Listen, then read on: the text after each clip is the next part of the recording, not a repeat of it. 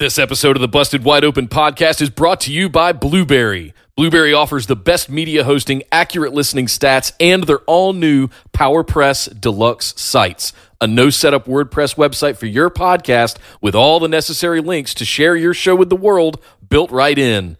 If you currently produce a podcast and are looking for a better host, or if you're looking to start a new one from scratch, head over to orbitaljigsaw.com/BWO and sign up for the best media hosting and a PowerPress Deluxe site to get your first month absolutely free. That's orbitaljigsaw.com/BWO, or just use the promo code BWO at checkout for your first month absolutely free.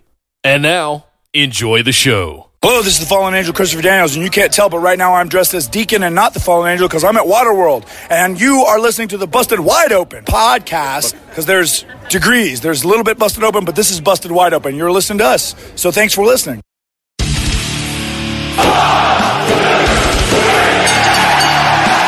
You're listening to the Busted Wide Open podcast, dropping the elbow on the hottest topics in sports entertainment and the world of professional wrestling. With your hosts, Nick Howell and Sir Ian Dangerous. Coming to you from the Orbital Jigsaw Network Arena in sunny Southern California.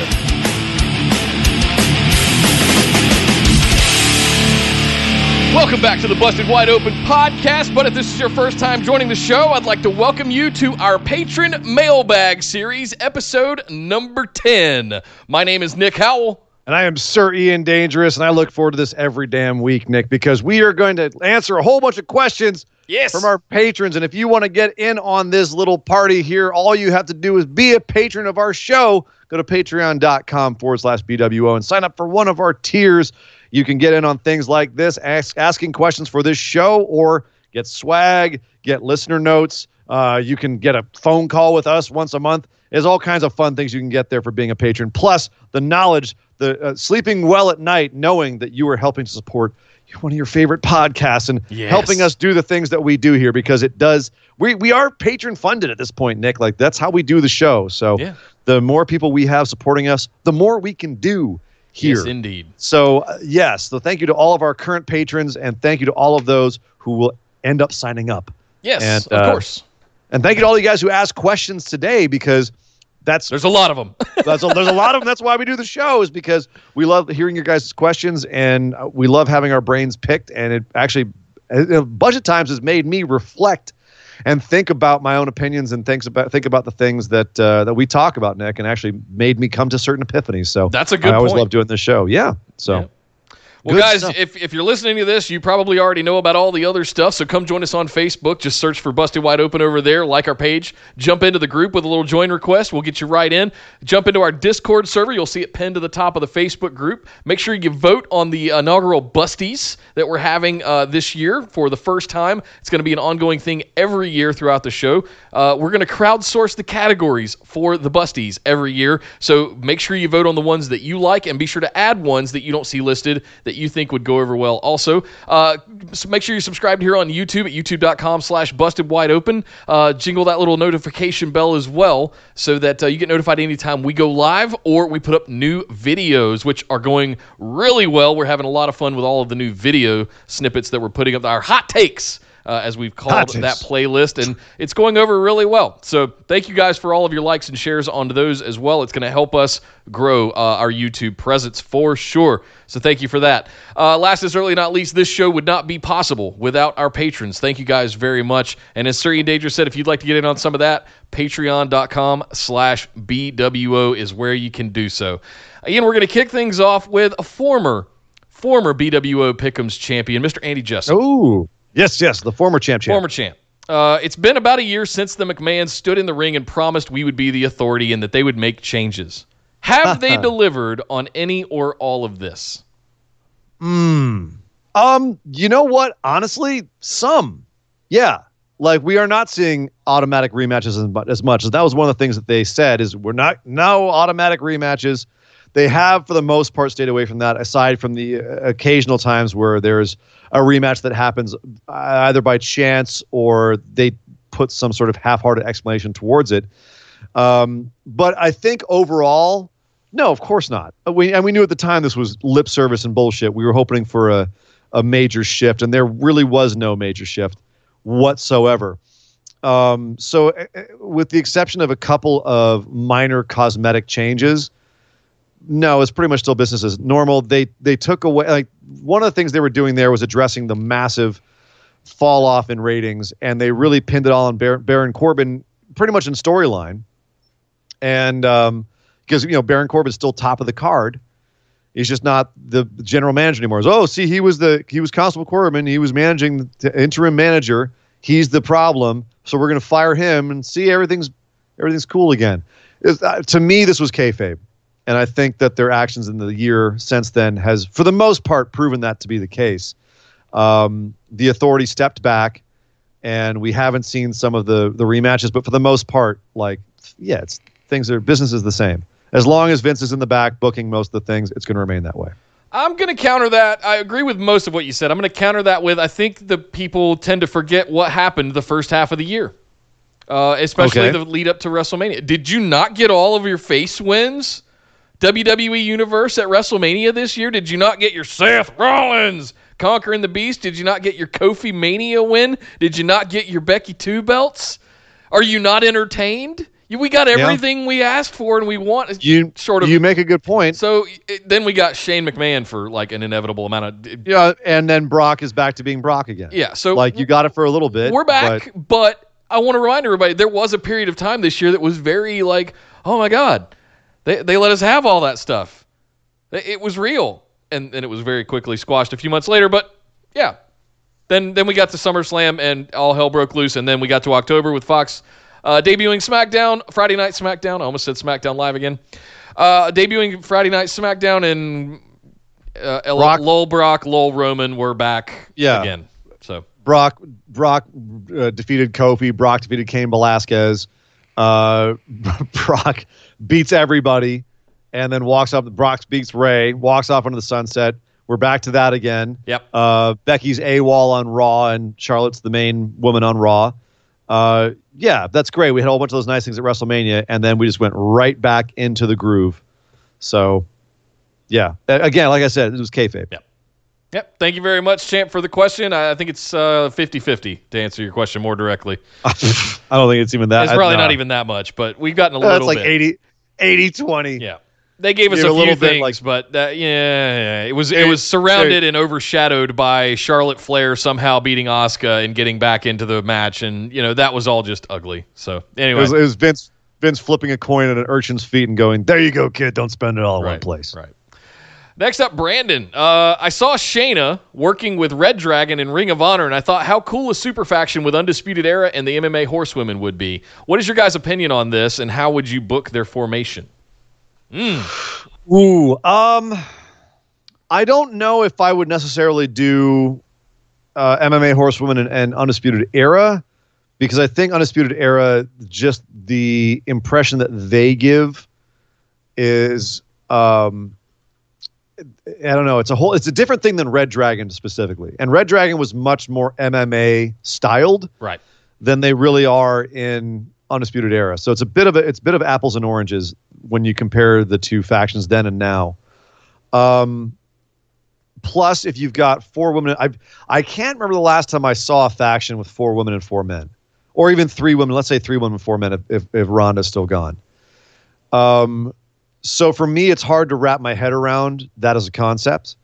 The idea of Shayna being like the token badass chick member of Undisputed Era, I could see more than the horsewomen per se, like Shayna with her 2 chicks, because they still are kind of the goon squad. They don't really have the same presence as Undisputed Era, where all 4 guys feel like they're on par. Yeah. You know what I mean? To some extent, like Adam Cole's still the leader, but they're kind of on par. And I feel like Shayna could step into that dynamic and be on par with the 4 guys. Whereas the other, Marina and Jessamine would be just a few steps below, if not several steps below. So I don't know if having those 2 full factions come together is something that I can really wrap my head around. But Shayna joining Undisputed Era, saying that, like the gold connection in NXT, like let's get all the champions together, and having all the champions working together to keep everyone else down. Yeah. Like, hey, let's help each other out, defend our positions. That could be an interesting angle. Andy wants a love angle between Bobby Fish and Roderick Strong to start dating the Goons. I knew someone was going to say that because I actually was about to make the joke that if this was the main roster, there'd be some sort of weird like sex triangle thing where Adam Cole and Shayna were dating, and she like was sleeping around with Bobby Fish or some nonsense like that. And Kyle O'Reilly was like the weird pervy guy who liked to watch them or something like that. They'd have some. Roderick Strong had no idea what sex was because he's a little virgin. Like that would be the main roster version of that. But no, this is NXT, and it'd be something actually like be believable and cool. Like, hey, Shayna's a badass champ. Adam Cole's a badass champ. So is Roderick Strong. So are the Kyle O'Reilly and Bobby Fish. Yeah. And they all are working together to keep themselves on top. Well, you do see. So it is true. Marina Shafir is married to Roderick Strong now. They did get married, and you do see them on Total Divas. Even if it's just a quick glance of Roderick, he has made an appearance on there. Yeah. As prominent as Ronda is on that show this season. You're inevitably going to see Marina and Jessamine on the show as well. And Roderick was seen a couple times. WWPC has a great couple of videos on Roderick and Marina at home with their kid, having to leave him behind, and like it's heartbreaking actually. Yeah. But yes, that's the thing is that. But Roderick and Marina's real life relationship has never really been brought up in NXT, and I think that's probably smart. Yeah, and I think you'd have to do a little bit of work on the Horsewomen to have them involved in this at all. Like having Marina and Roddy be like a power couple. And having that be like a sub-faction would be one thing. Not in my world. I had them going up against the Kabukis, so that was my. But anyway, I digress. Yeah, that's the same guy who wants Jackson Riker headlining WrestleMania. So yeah, I don't know yet. We'll see. Hint, hint. Wink, wink. Didn't I make some sort of crazy proclamation? I do something insane. If he ever main evented WrestleMania, like I'd eat a shoe, like Werner Herzog style, I'd eat my own shoe. I don't remember. Like if listeners, if you guys remember, let us know. I remember something about a Jackson Riker, cutout, full size cutout. It's got to be more extreme than that. I'm so certain he's never going to headline WrestleMania that like it's got to be something more than just like a cutout behind me, like Nia Jax. So, thank you very much, Brandon, for the question. Next up, Josh. First off, thank you guys for taking time out of your lives to bring us the best podcast there ever was, ever will be. Oh, thank you, Josh. Thank you, brother. What are 5 things you guys would like to see happen in the wrestling world in 2020? Can we be specific to a certain promotion or just overall? I can do this pretty quickly. There's 5 things I'd like to see. All right. There's Jackson Riker headlining WrestleMania. No, not that specific. Okay. I would like to see. I would like to see a more accepting environment in the wrestling fandom. I'd like to see I'd like to see people be more happy that we have as much wrestling as we do than take pot shots or talk down to people that are basically performing for us. If you want to review them and we all just get along. Exactly. Don't be a dick. Just stop being dicks on Twitter. Peace on earth, goodwill towards men. It is the holiday season for Nick right now. It is. Yeah. Okay. I got a little present for Nia, too, once we move next week.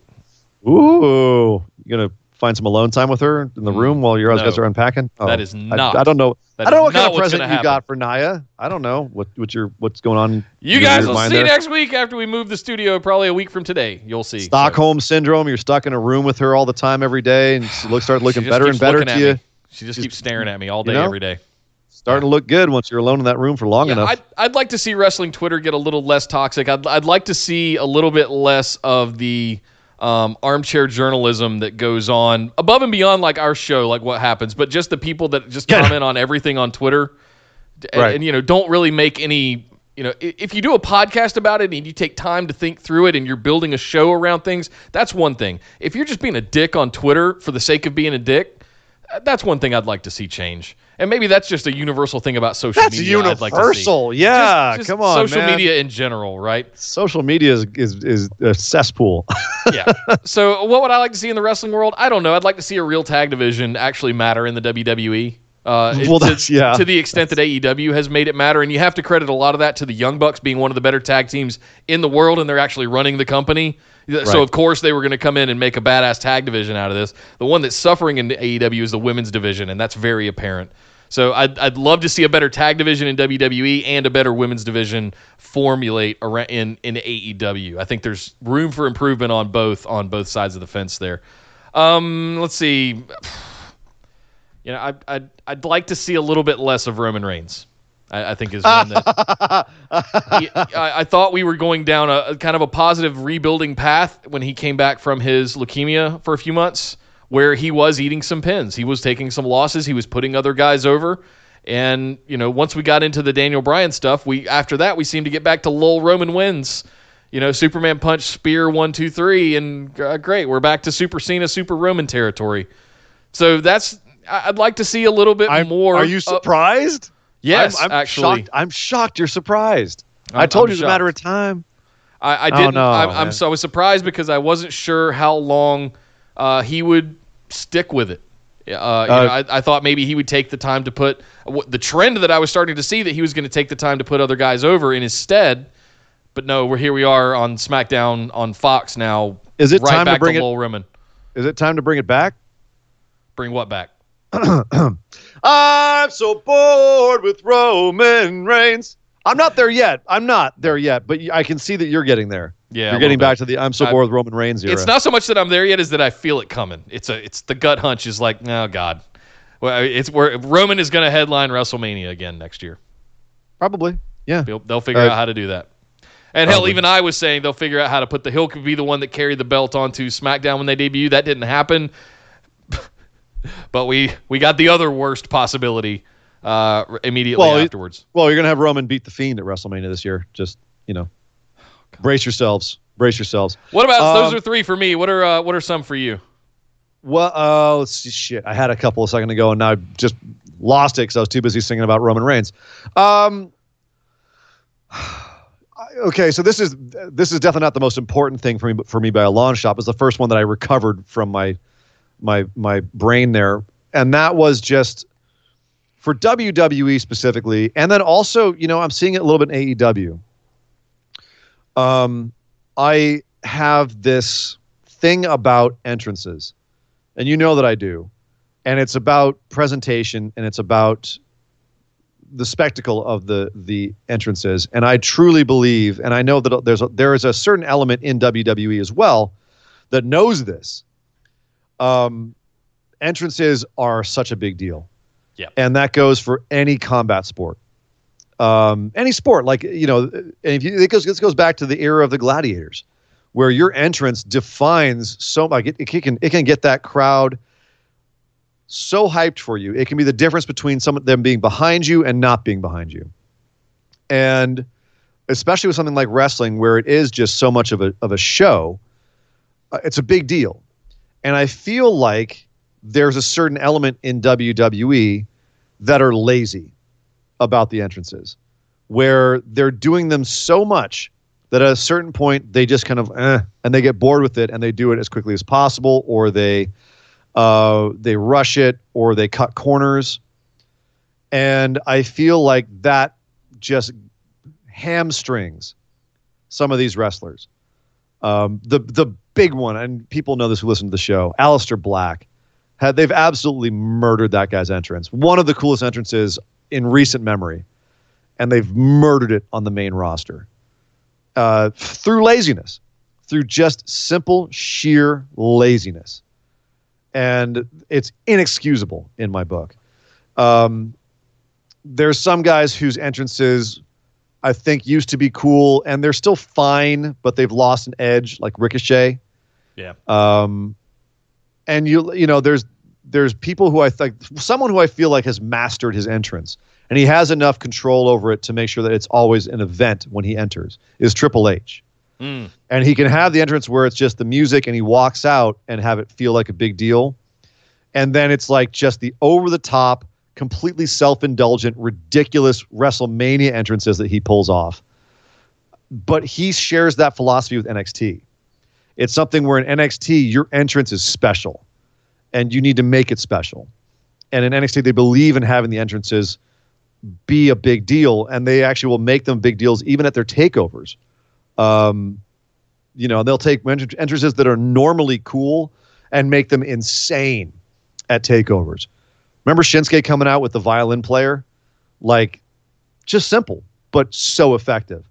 So that's and that entire crowd of 20,000 people just humming the Nakamura entrance. I couldn't tell you what match that was for. And then they went and jacked it up for. with a rap song in Japanese over the top of it. Like, you had one of the most interactive entrances in wrestling. Yeah. And you decided to make it a rap song?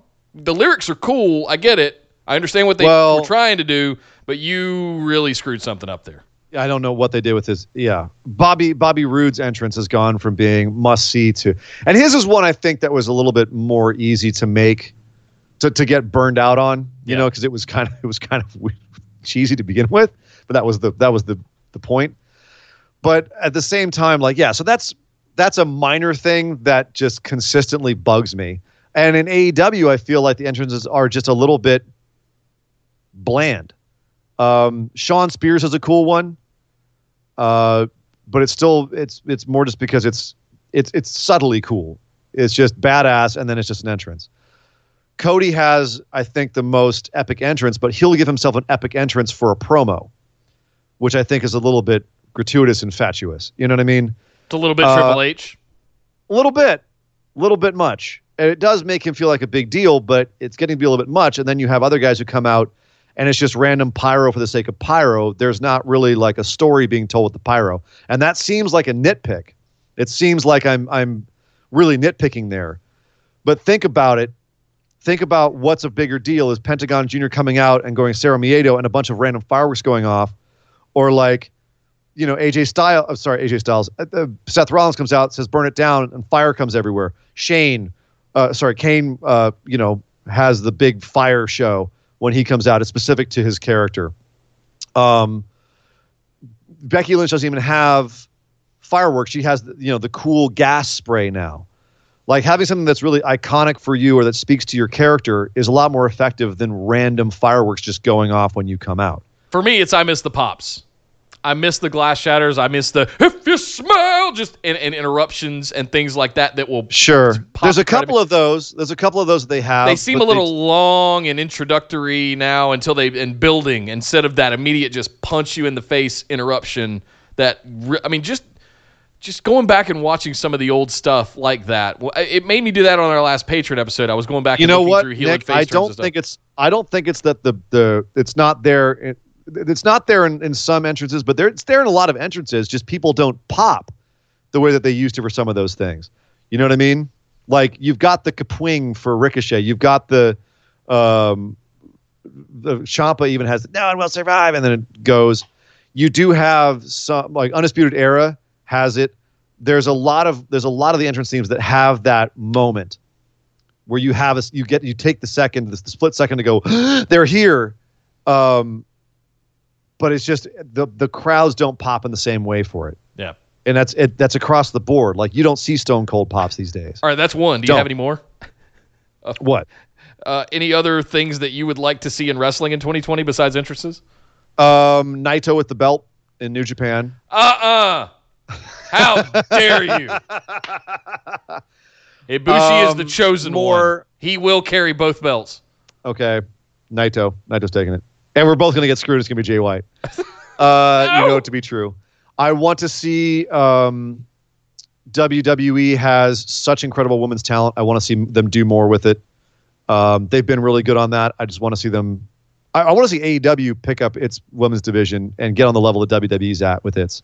It has a ways to go yet. But one of the things that WWE has going for it is that it's got a bunch of incredible workers who all have strong characters. And it's more so in NXT than the main roster, but even the main roster with the crappy booking they're giving them, I don't think people realize the dark ages that the women in WWE went through as recently as 5-6 years ago. Yeah. Like, you know, even Mandy Rose out there screaming about, you know, this week about, oh, you'll never look like me, and ripping off Alexa Bliss's eyelashes. Everything around that was still so incredibly much better than it was 5-10 years ago. It's unbelievable how much better it is. And I'm not going to get on the whole revolution. You know, I'm not going to get on that. That's WWE made a decision to change the culture of the women's wrestling, and it's done so. Still has a long way to go, and that's what I'm saying is I want to see them continue to improve and get better on it. But yeah, I'm loving what they've done so far. Keep it up. Yeah. Keep it up. So that's 5 total, I guess, between the two of us. Yeah, that'll work. That'll work. Thank you, Josh, for the question. Jacob, next up. Should AEW incorporate more things that were on Being the Elite onto Dynamite? Because some stuff that is important gets barely mentioned, i.e. Hangman Page leaving the Elite that they had been building for months on Being the Elite, but was only mentioned once or twice on commentary. 100%. Yes. 100%. I think we said that on the regular show that they need to do this. Well, I think that was one of the things that helped AEW get the launch pad that it had was all of the work that those guys have been doing on YouTube across the various shows. Sure. Cody's American Nightmare channel and, with Brandy's doing stuff as well on her side, and then Being the Elite and all of the stuff that they did coming out of Japan or while they were there as well. So, yeah, absolutely they should incorporate more of that stuff. Simple solution. Or not do it on YouTube. Do it Simple on AEW solution. Dark. Cross promote. Have it mentioned. This happened on Being the Elite this week. If you didn't watch it, this happened, and that's why this is happening on the main show right now. Yeah. So explain what happened where, and then you'll have people, what, Being the Elite? I should go watch that to see what really happened, right? Or show a little clip of it. Whatever it is. Cross promote that, hey, this happened over here, this happened over here, this is what happened. You've got to tell us what happened in case we didn't watch it. Or in case we don't know, but then make sure that people know where to go see the stuff as well, as opposed to just being like, as Jacob says, just have kind of like half-heartedly throwing it out there. Or on YouTube, on the AEW YouTube channel, you have the ability to put playlists from other channels on your channel. So put a Being the Elite playlist on the AEW YouTube channel, cross them over, or I don't know, fire up an online network for $10 a month and start putting the videos on there instead. Yeah, or. But the bottom line is that, yes, I agreed, Jacob. They absolutely have to. Yep. They have to tell us the storylines a little bit more and not assume everyone's watching everything, because they're not, and they're going to drive people away if they're assuming that people are watching everything, and people start getting confused with the storylines, or they have debuts like Butcher and Blade that people just crap on, don't do anything for. Worse than crap on, not react to. The thing that saved the Butcher and Blade for me was Allie showing up in the bunny costume and being the valet for the group. That's a whole different reason. No, I'm talking about she's the one doing the promos. That's not for a whole different reason. Get out of just no. I'm talking about the fact that she came out and cut the promo, and she's a recognized figure in AEW, in women's wrestling. So if she's going to come out and be the puppet master of these two monster heels, whatever they end up being, right? Well, but look at Wardlow, right? We knew that, like, when he came out, enough people knew who he was because they had the Wardlow is coming videos. You know what I mean? And those were shown on AEW, on Dynamite. So, okay. Fair enough. Yeah, I think there's a lot they could do here. Yeah, totally. Thank you, Jacob. Next up, Sean. 2 months into AEW TV, what are your highs and lows for them thus far, and maybe a couple of storylines you'd like to see from them? Thanks for being awesome, guys. Thanks for a great show week in, week out. Don't forget that positive segment and keep on going on. If you missed it, Sean, we did it for you on the main show. Definitely making that a recurring segment. Thank you for that suggestion. Definitely implementing that. So, yeah, Ian, we're 2 months in on AEW Dynamite and Dark, I guess you could say. What are the highs and lows for them thus far? I feel like we've gone over these several times. Mine is definitely what they're doing with Jericho in the Inner Circle. Easily the best thing going right now in AEW. The lows for me would be the women's division. It doesn't feel like it's hit its stride yet, and I want to give them a year to work that out. Like, let's have this conversation a year from now. I don't know if they have a year. I understand, but that's the impatient nature of the fandom. Let's give the company a year to sort its shit out. But I agree with you. Proselytizing the idea of like wait and see, but it's not just fandom. That's just culture right now. It moves too quickly for you to just sit and figure your shit out. Like, you've got to get this handled now. You do not have time, especially if you're going head-to-head with NXT in the way that the networks perceive that as well. The networks perceive it that way too. Networks aren't going to sit there for a year and be like, you got a year to work out your women's division. No, the networks want results now. Now. Do it now. Yeah, I think there's still some kinks in AEW. I can't say that there's like any low lows yet. There's nothing that's been on there that I've just been like, this is awful. There's been a couple things where I've questioned decision making, and I've thought, okay, well, we have to fix that. But there's nothing that I've straight up been like, this is Rusev and Lana storyline levels. Yeah. Highlights. There has been a lot of highlights though. The MJF turn and the Cody Dustin match, and as you said, Jericho overall. The rise of Darby Allin and what a cool character he's been. I frankly think Moxley was cooler in Japan, but I love what they've been doing with him as well. Yeah. Pac and Hangman's little feud has been a lot of fun. So yeah, there's been a lot of highlights, I think. So. Well, awesome. Thank you, Sean, and thank you again for the positivity segment. We're definitely doing that one. Yes, sir.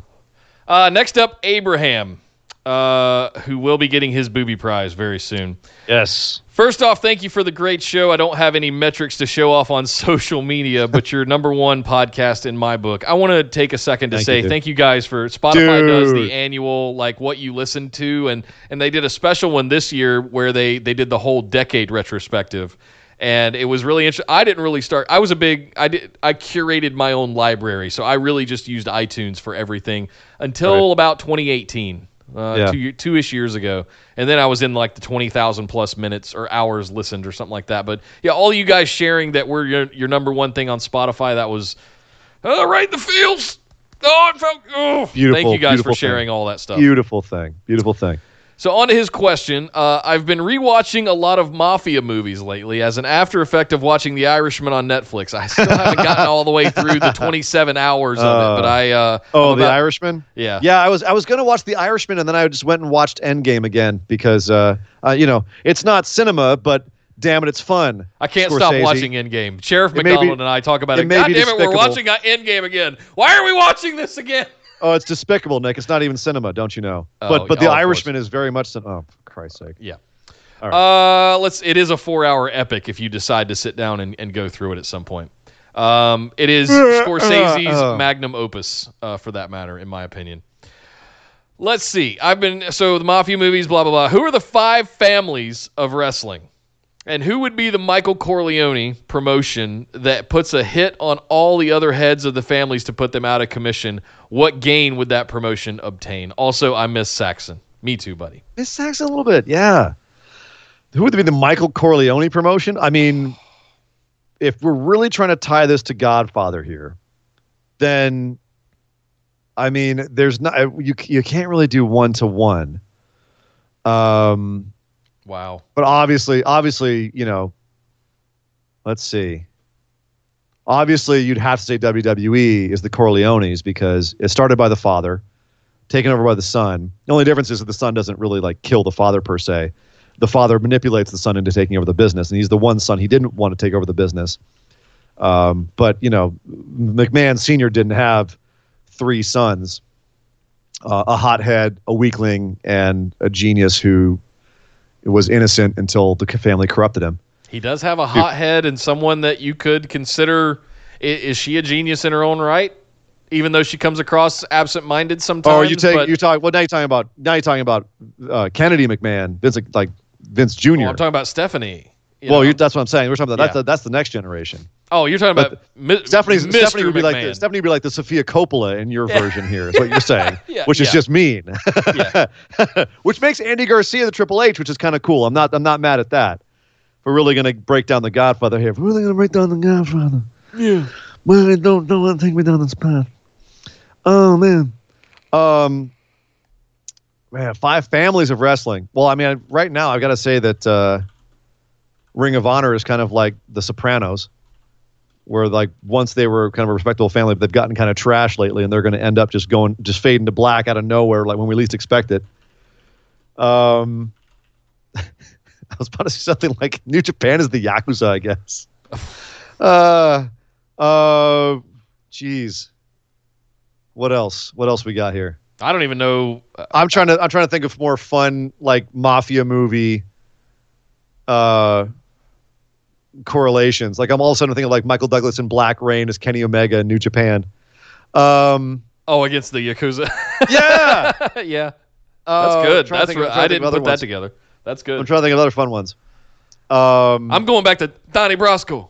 with Al Pacino and the five families, and they met and all that stuff. It was even beyond The Godfather. It was like, who's the Donnie Brasco? Who's the insider? Who's the agent that's going to come in and screw everything up?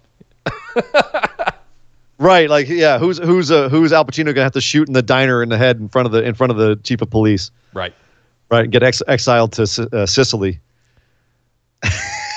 Oh, God.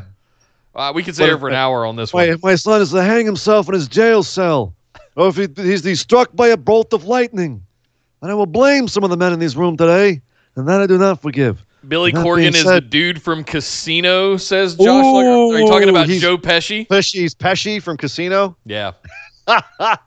You only exist out here because of me. Okay, well then who's Pesci in Goodfellas? Who's Pesci? You think I'm funny? So what am I, some sort of clown to you? Huh? Funny guy? Some sort of funny guy, huh? Is that what I am? Would be Dixie Carter? I don't know. Who would? She's not psycho. She's a sweetheart. Yeah. She'd be like Ray Liotta in Goodfellas. So let's look at. I'm sorry, Tommy. I got to turn my back on you now. I got to turn my back on you, Tommy. So if we list these out, we can include NWA, Impact, Ring of Honor, WWE, and AEW. The big ones, okay. So which of those? That's really what the five families of wrestling right there. Yeah, I don't know who's who in relation to like mafia movies. If we're gonna go, I was gonna go back and do WCW, but I'm gonna include them under the WWE umbrella right now for the sake of the modern era. Yeah, I think that's the current five families that are going on. And who would be the Michael Corleone? I think AEW has a chance to pull this off. They're not anywhere close. I mean, Tony Khan does have a powerful father. He does. Tony Khan could be the Michael Corleone. Al Pacino. Yeah. He's got a lot of work, man. He's got to go. His son has to get baptized. He's got to kill all the other five families. He's got to kill Freddie. There's a lot to do. He's got to sacrifice a brother. Oh, he's got a bunch of heinous shit left to do. But you broke my heart, Cody. Yeah, you broke my heart. Oh man, that could get really fun. Oh, thank you, Abraham. Does that mean Brandy's got to get an abortion? He's going to slap the crap out of her. Oh man. Oh, sorry, we're getting dark. We're getting dark here. We're getting dark. Oh, I gotta. All right, damn it's it! The holidays. It's not Halloween anymore. I gotta go watch The Godfathers again. Oh, just skip the third one. You're all right without that one. Such good movies. It was just on TV the other day. I got my fix from that. Ugh. All right. Thank you, Abraham, for the question. That's a fun one. Next up, Patrick.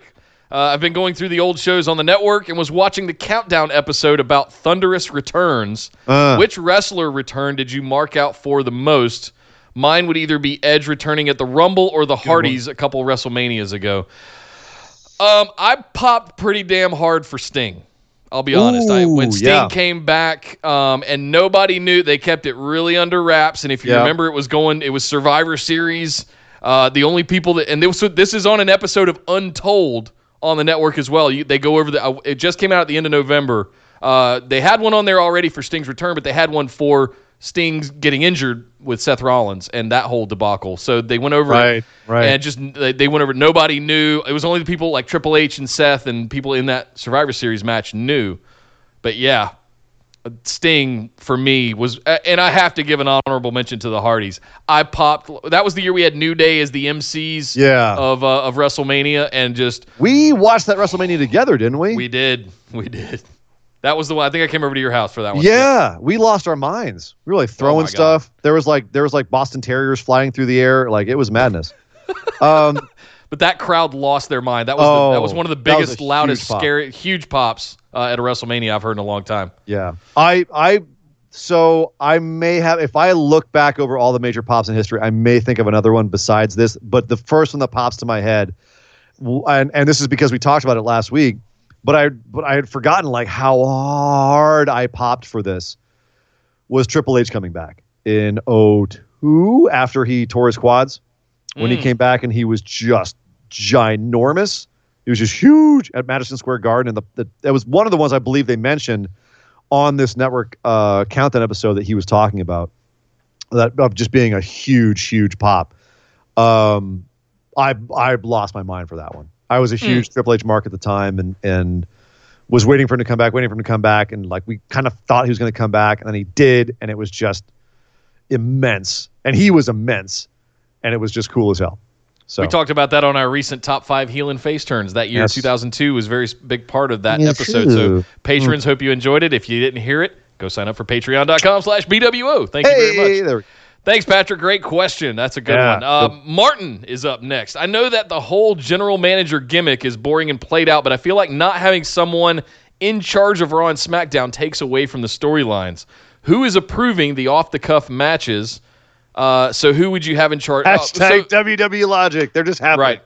So who would you put today? Who would you have as general manager for Raw and SmackDown? Teddy Long. No, I'm just kidding. Holla, holla, holla. Holla, holla, holla, holla. You get a match with The Undertaker. 5-on-5 match. I always loved Mick Foley as a GM, but he was a terrible one the last time he was GM. But back in the day, him and Edge and Christian, the skits that they would get up to when he was like that GM, that was still one of my favorite GMs of all time.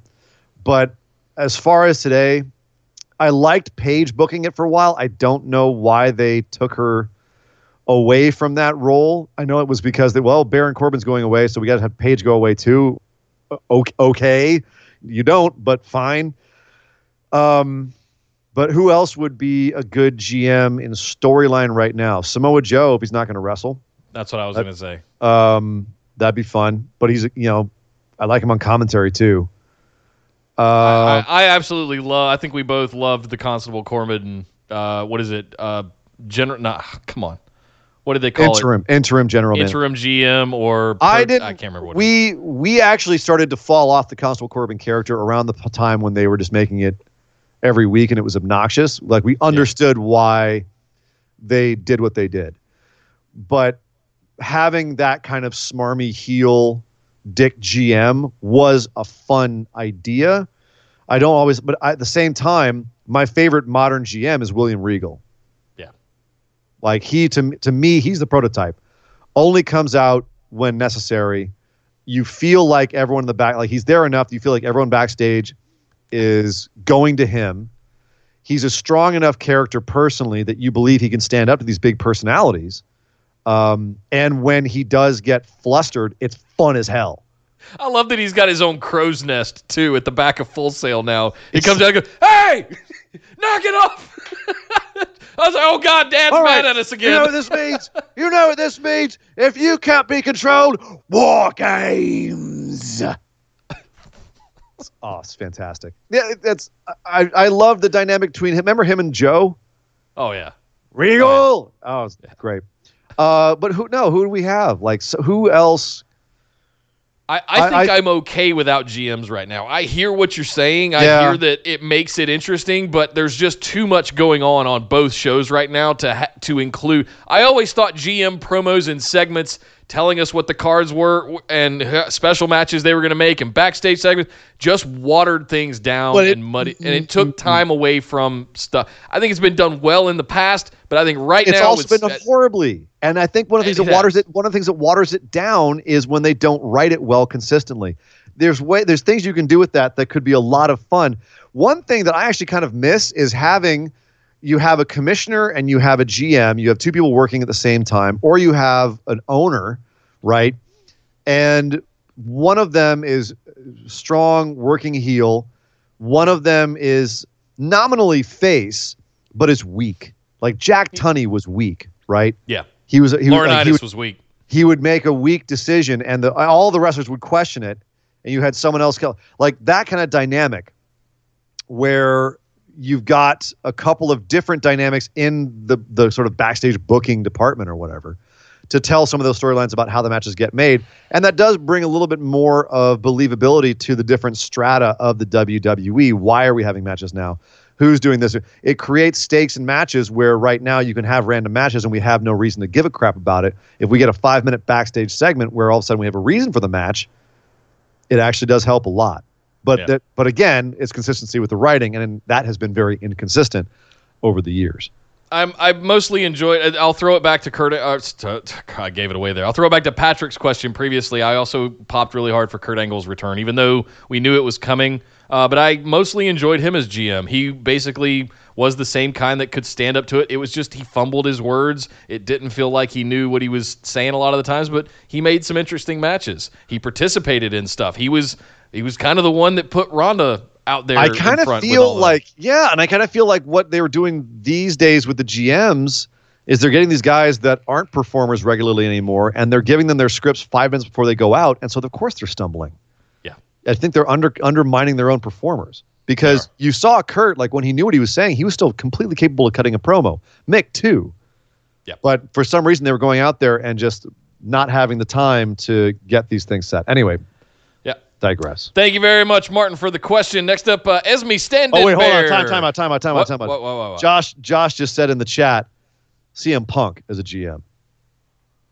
Or Sting. Never happened. Sting or CM Punk. Never happened while Vince McMahon's alive. You don't think? Happened. Nope. I see that as a possibility. Never happened. In a GM role, I see it. I totally see it. I think that'd be a great role for him, frankly. It would be a great role, but I don't think it'll ever happen. I can see it. I can see it happening, Mr. I can see it. I can fantasy book it in my head of him arguing with Vince over certain storyline and all. They could totally play that up.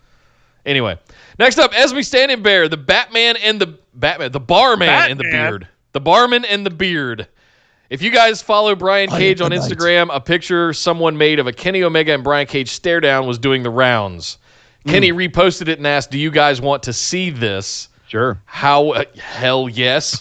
How would you guys book the match? Last man standing cage match, TLC. Who should emerge the victor of the Terminator versus Terminator match?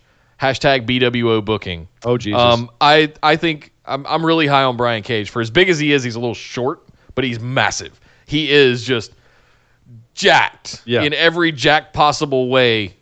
He would be awesome to have as a monster on AEW. I don't know if that's been talked about. I don't know if that's been around. The fact that Kenny's talking about it gives me hope. Well, but we've been fans of Brian's for SoCal, for a long time. But he just dropped the belt in Impact. I don't know when his contract is up off the top of my head for Impact. I could definitely see him ending up in AEW. He knows a lot of those guys. I am trying to think if Kenny and he have ever had a match. I know they were in PWG at the same time together. I was actually at a show where they were both at the show together. They didn't have a match that night. But I don't know if they have.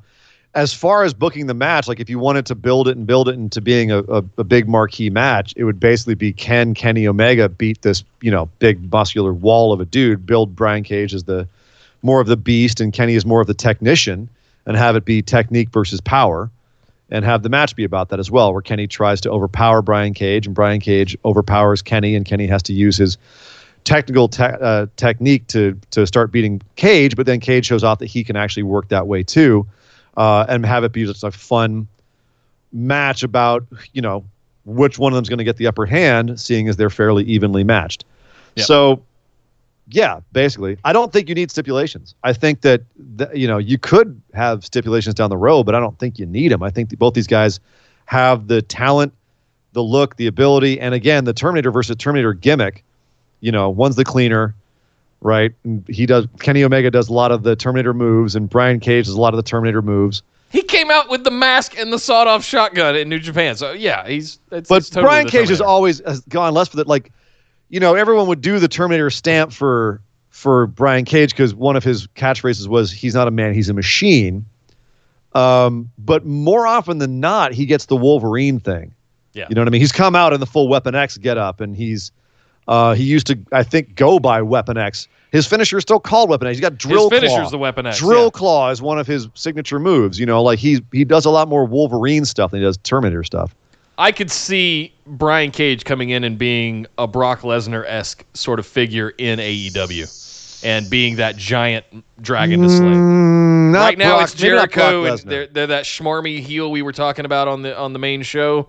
I think they need a big giant dude. That's the one thing I don't. Wardlow gives me hope, but he's more of a goon. They don't have that big. Jake Hager. More of a goon until they do something with him. They need that one guy that's just massive and jacked and huge, but can still go. And Brian Cage is, if he can get his back healthy, I would say that'd be the only thing. But yeah, I would love to see that dude on TV every week. All right. Same. Thank you, Esme. Much love for Brian Cage for sure. Eric is next up with TLC right around the corner. What are your top 5 TLC matches? What are your least 5 Jesus. That's a bonus episode, Eric. No, I think we'll can put knock that this one out. on the list. No, I can knock this out. Let's see. That's Everyone doable. ever with the Hardy Boys, Dudley Boys, and Edge and Christian. Done. Yeah, SummerSlam 2000, WrestleMania 17 are the top. I mean, you can't beat the originals, the best.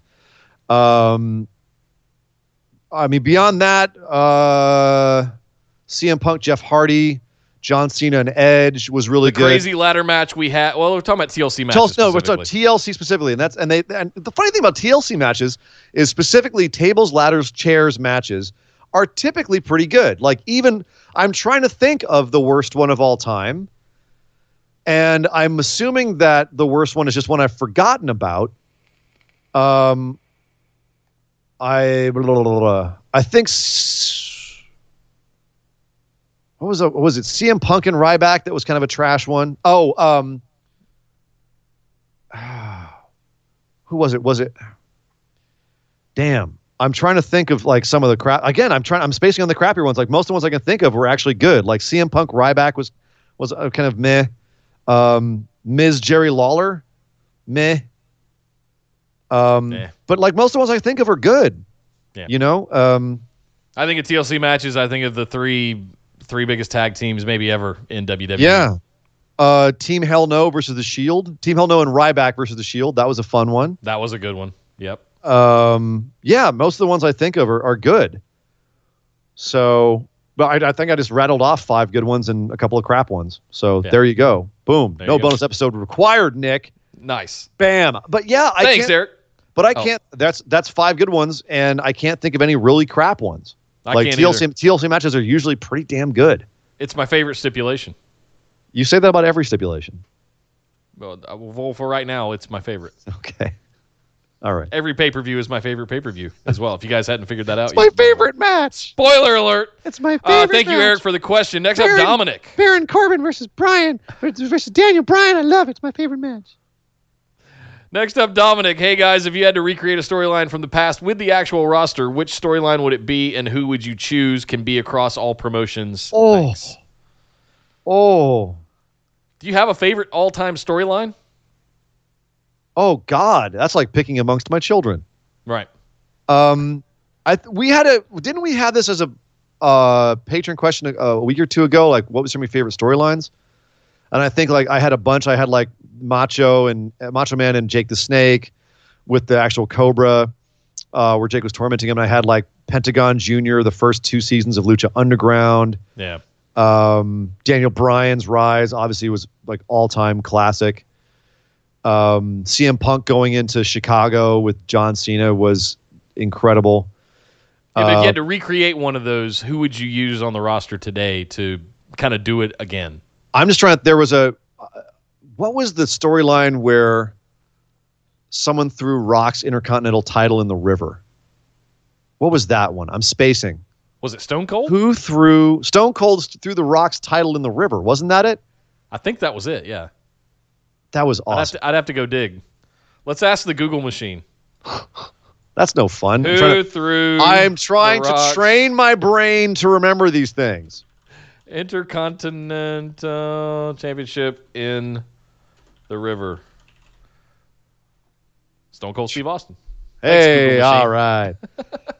I see. I just wanted validation that I was right. That's really what that was more about. I knew that answer, but I wasn't 98. No, I wasn't 100% sure. Adam Cole and Jordan Miles recreating Triple H and Booker T from 2000. No, never mind. Forget it. I did not. No, I don't want that. No. Who would I have recreated? I don't know. Some of these I don't know if you could do on main roster right now. You know? I mean, I kind of feel like they're doing Orndorff and Hogan with Cody and MJF right now in AEW. Yeah. I feel like there's echoes of that. Even Macho Man, because eventually, they're going to come back around and join forces in some way. Right. It's inevitable. So you could even throw a Macho Man Hogan angle at Cody and MJF. It's funny because put Brandy kind in of the like, middle somehow, Yeah. I mean, kind of like where they say, don't be so-and-so from the past, just be yourself now. No one's ever going to be another Mick Foley. Don't try to be Mick Foley. Just be yourself. Be Abyss. Right. Like, I don't really like it when stories get note for note recycled. And I'm trying to think of storylines that I would like to see again. And it's more like I don't mind shades of former storylines coming back. I don't mind if there's echoes of it. But note for note, I wouldn't want them to recreate a storyline, like especially if it was a really good one. So are you like sitting down right now?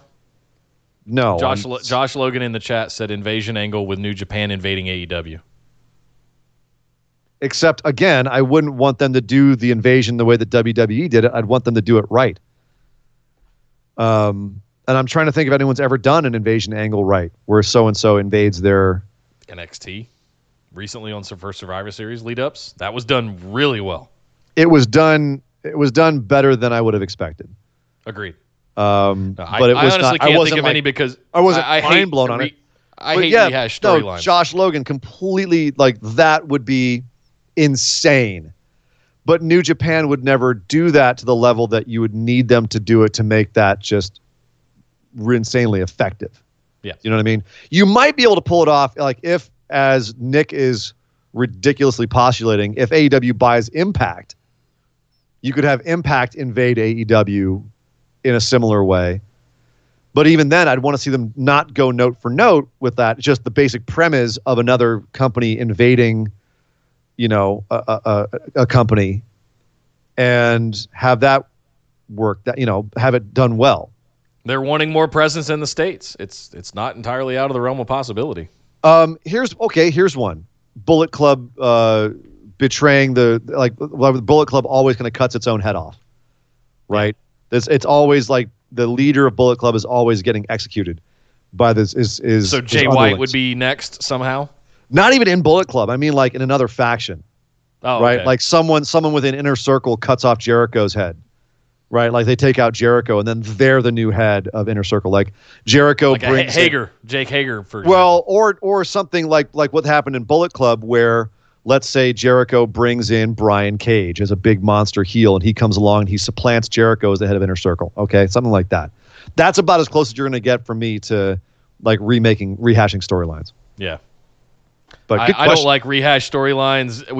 We tend to see them rehash most often around love angles and shit like that. Oh God, cheating angles and stuff. And that's Vince one loves of the reasons his cuck shit. I have a bad appetite for cheating and love angles, and that's really the only ones we ever see get rehashed. He loves cuck angles and wife cheating angles and feet. Anyway. Okay. This is getting weird. Thank you, Dominic, for the question. We're going to move on before Ian takes it darker. Next up, Billy. Most of us are aware of how the majority of moves are done and done safely. But are there any moves you just don't understand how they're done? For me, that Shayna Baszler arm stomp just blows my mind, how she can do that safely and make it look so painful. Do you remember when Forgotten Sons were cool? Yeah, me neither. Hang on, Billy. Yeah, Billy. Hey. Yeah. Get him. Don't you sneak in little stuff like that. Get him. So the question is, are there any moves you just don't understand how they're done? Anything that Ibushi does to his safely. Well, that's the thing. There's some moves where I go, there's no way that's safe, and it's probably because it's not safe. Right. Burning Hammer, for example. It's just not a safe move. What was the Kobashi move I saw him do the other day? And it was like he never did it on Misawa or anybody else because it was just too unsafe. What the hell was he called? It looked like it was like a suplex burning hammer thing where she's dropped the guy on the side of his head. I'm like, that's not even a safe move. You're just basically hurting a guy. I'll say package What's pile one for drivers you? and Mexican destroyers or Canadian destroyers. No, because I Sorry. see how they make those safe. I see how they make those safe. I can get it. see how and they're. you put your shoulders on somebody's thighs, And the thighs you are tuck up, and yeah, you tuck you your tuck the head. And head. I get it, but people's heads are longer, and when I see it done to people that have no neck issues, Well, okay, then here's one, Nick, you know? for you. What about the RVD DDT cell? Anytime someone sells like a 1916 or something like that, where someone comes down in their neck on that angle and they just bounce off their neck. I've seen Neville do this, where he's literally bounced off of his head, like it's like his neck is a spring of like that's. I understand it's because they do all the neck exercises. Their necks are insanely strong, and so it would be like me dropping down and like popping back up into a standing position by doing a push-up. Like, fine, I get it. I still see it and go, how? How are you bouncing off your neck? How? Yeah. Again, Ibushi. most of them are not safe, as you pointed out. The ones that we question how they do it are normally not safe. If you want to know how to do the Shayna arm stomp, I'll show you how to do it. It's actually. Yeah. I wouldn't want to. You can lay your elbow down and just bend your shoulder like that. Yeah, exactly. It's fine. But it looks great. Thank you, Billy. It looks great. It looks nasty. Josh Logan's still throwing out the dimes here in chat. The Shibata headbutt. Anytime Ishii headbutts anyone, I get cringy. Oh, man. No, he's right. Shibata headbutt. How does he do that safely? Simple answer. He doesn't. Yeah. All right. Thank you, Billy. Next up, Marshall. With the end of the decade coming to a close, who would you make as your top 5 wrestlers of the 2010s, any promotion, men and women? This is going to spoil my video I'm making for you guys. But I'll rattle them off for the patrons. I'm doing 10 in the video that I'm working on. Well, give us a taste. Becky Lynch, Seth Rollins, Brock Lesnar. Yep. Brock Lesnar's one of mine. Daniel Bryan. Daniel Bryan, another one. And CM Punk. Tanahashi, Okada, also on my list. And AJ Styles. I'm doing mine around WWE, but looking back on it now, I probably should include other promotions as well. But I'm centering it around WWE as I tend to do. But yeah, CM Punk. The problem with CM Punk is that he spans 2 decades, and he was out in 2014. He was 6 years, but huge for the first 4 years. Daniel Bryan, though, has been going the entire decade with the two. Stone Cold Steve Austin was the biggest guy in the company, and he was only there for 4 years. But if I have to pick 5. And Tanahashi and Okada are absolutely on my list. That's 2 down. I've got 3 to work with. Brock Lesnar has been ubiquitous for this entire, for the latter half of the decade, and I'd say he's been a huge fixture. Daniel Bryan has to be in there because he's been going since the top of the decade, and with and even at the time he was out, he was still working on WWE TV. And his presence cannot be understated, and the things that he did when he was, around WrestleMania 30, etc. Well, that's 4. AJ Styles headlined 3 different promotions in this decade. Yeah. 3, and the biggest ones in the world. He's was on the my top, list too. and was the top guy in each of those promotions. And people that are just barely missing out: CM Punk, Roman Reigns. They're barely missing out on this list. But even if just for the work rate, sure, those guys just beat to hell. Seth is below even that. Unfortunately, Seth made my list because of combination of work rate and just presence. He's been basically a staple of WWE for the last 6 years at least. But hasn't Roman Reigns been that, but just on a bigger scale? No, because I'm giving Seth Rollins the time with the authority and the heel turn and the cash in and all that stuff. That edges him out over Roman, in my opinion. But Roman was doing stuff at that time too. Stuff. He wasn't the most talked about figure in wrestling for 2 years. No, he was the most talked about figure in wrestling for like 6 years straight. All right. We'll debate just this. Saying. We'll debate point. This another time for another show. That's a long one right there. But I think if we're about to give our quick 5, I think you just got it. Yeah. There you go. All right. Thank you, Marshall. Next up, Brian, to piggyback off of Marshall's question. Yes. Current BWO Pickups champion. To piggyback off Marshall's question, if you got to build a fantasy supercard of the top 10 wrestlers from the 80s and 90s, WWE and non-WWE combined, put them in matches against your top 10 wrestlers from the 2000s and 2010s, what matches would you love to see?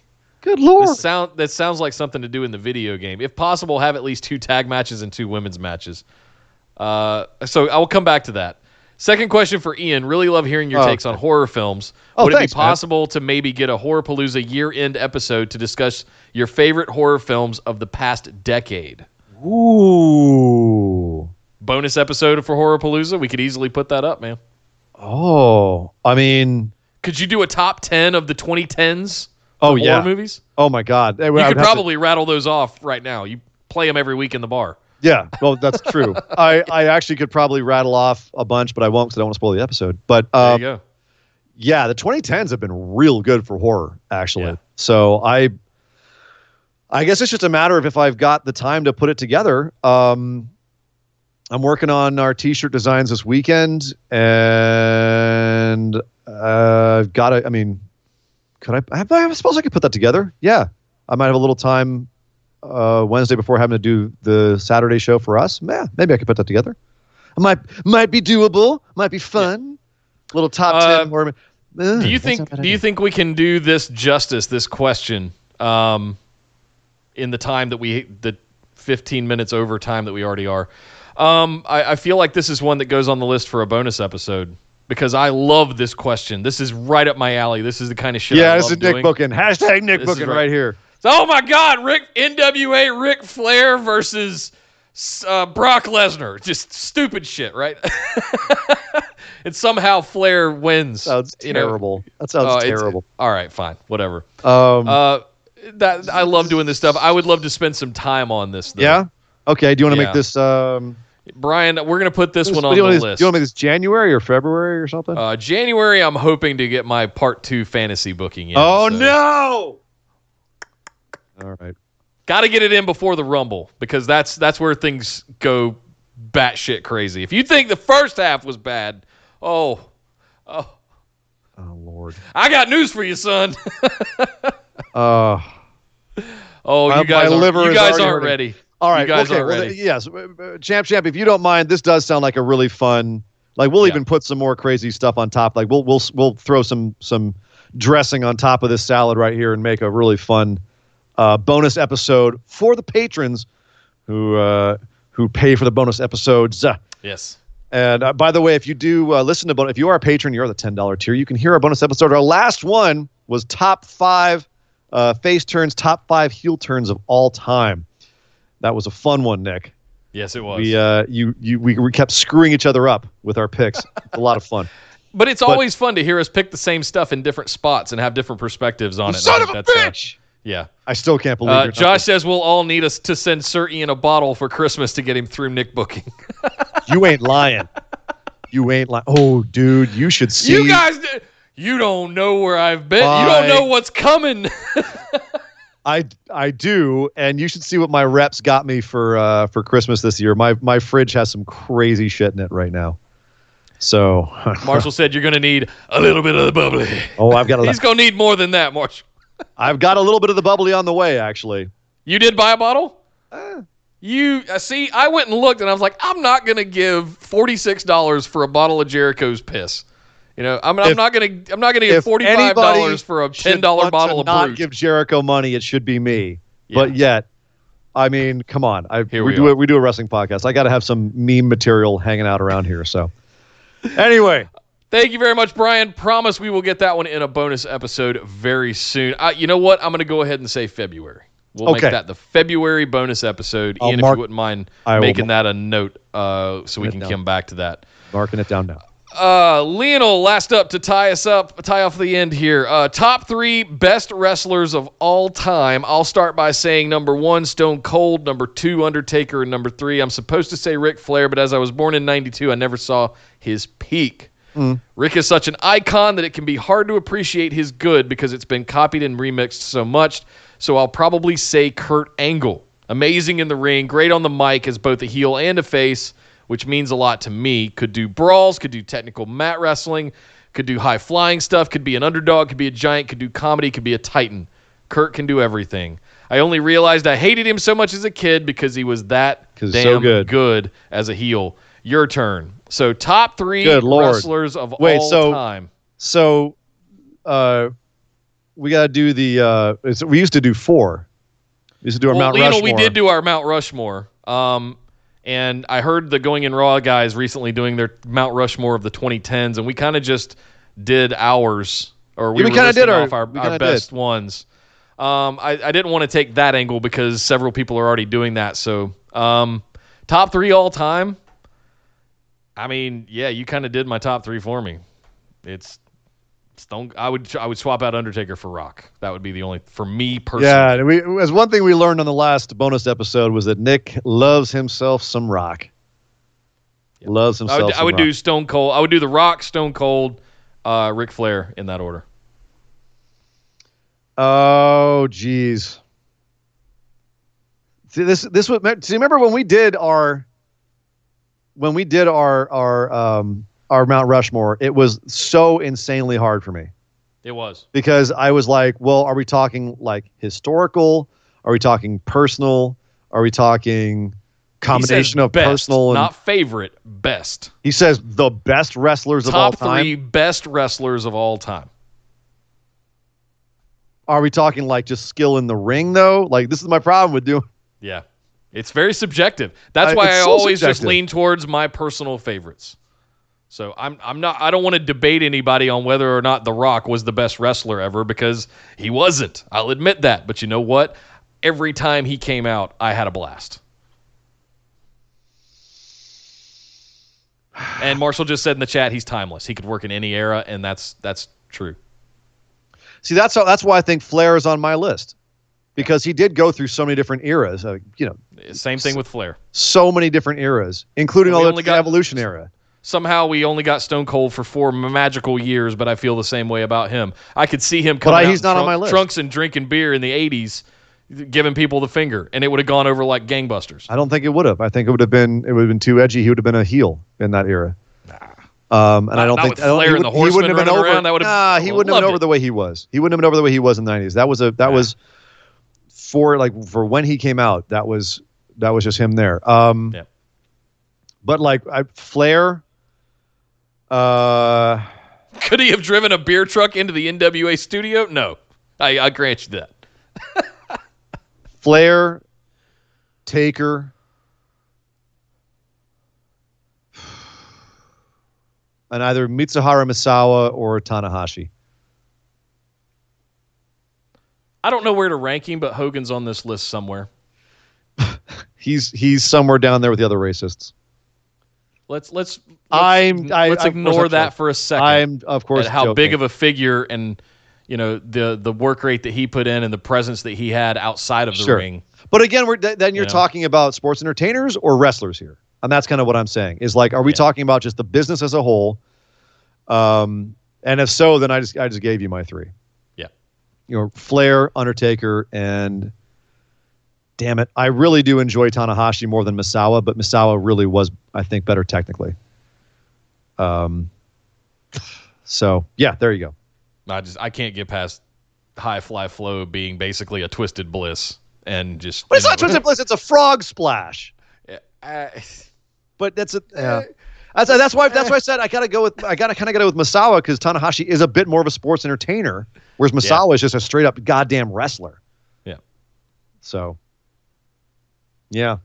Kenny's on that list somewhere right after this. Kenny Omega? Yeah. The match, the run that he had in New Japan was awesome. He is way the hell down there. All right. He's way the hell down there. He's underneath Okada, and Okada's down on my list because they're still so new. We're talking about the best of all time, Mount Rushmore, like kind of stuff. Nah. Come on, man. I'm looking at longevity of careers here as well. You're so easy to... I knew you would react over Okada. Come on. That's why I said that. Okay. Well, guys, that is our episode. Thank you very much, Lionel, for your question. I'm sorry I didn't get to say that, but that's our patron mailbag, episode number 10. Thank you guys for tuning in. Thank you guys for hanging out in the chat. You made it that much more interesting. We always love the side commentary and perspective coming out from you guys as well. Yes. If you guys missed out on that, make sure you're live and head over to youtube.com/bustedwideopen. Make sure you subscribe to our channel and jingle that little bell so you get notified whenever we put up new content or go live. That way you don't miss out on any of these episodes where we stream live on Tuesdays at 8 p.m. Eastern and Saturdays at 3 p.m. Eastern right here at youtube.com/bustedwideopen. You can also follow us on Instagram and Twitter at BWO Podcast. Make sure you're in the Facebook discussion group by heading over to Facebook, searching for Busted Wide Open, liking our page, and joining the Facebook BWO discussion group, where you can get access to links to our Discord community. We need your votes right now for our December bonus episode, so make sure you're doing that as well. But you can only find that in the Busted Wide Open discussion group on Facebook. And last but certainly not least, the reason this show exists at all is because of our patrons. Thank you guys so much for your contributions to the show every single month. Thank you. And yeah, just, if you want to get in on that and have the ability to get access to the show notes for every episode, the ability to ask listener questions for this very show, and then much, much more, such as Sweet Swag, the ability to do Skype calls with me and Sir Ian Dangerous every month. Yeah. All kinds of good stuff over at patreon.com/BWO. But my name is Nick Howell. You can find me on Twitter at Data Center Dude. And I am Sir Ian Dangerous. You can find me on Twitter at Sir Ian Dangerous. But by God, somebody stop the damn match! This show is part of the Orbital Jigsaw Network. For more episodes, subscribe to us on iTunes, Google Play, or Stitcher Radio. For details and show notes from each episode, check us out, orbitaljigsaw.com.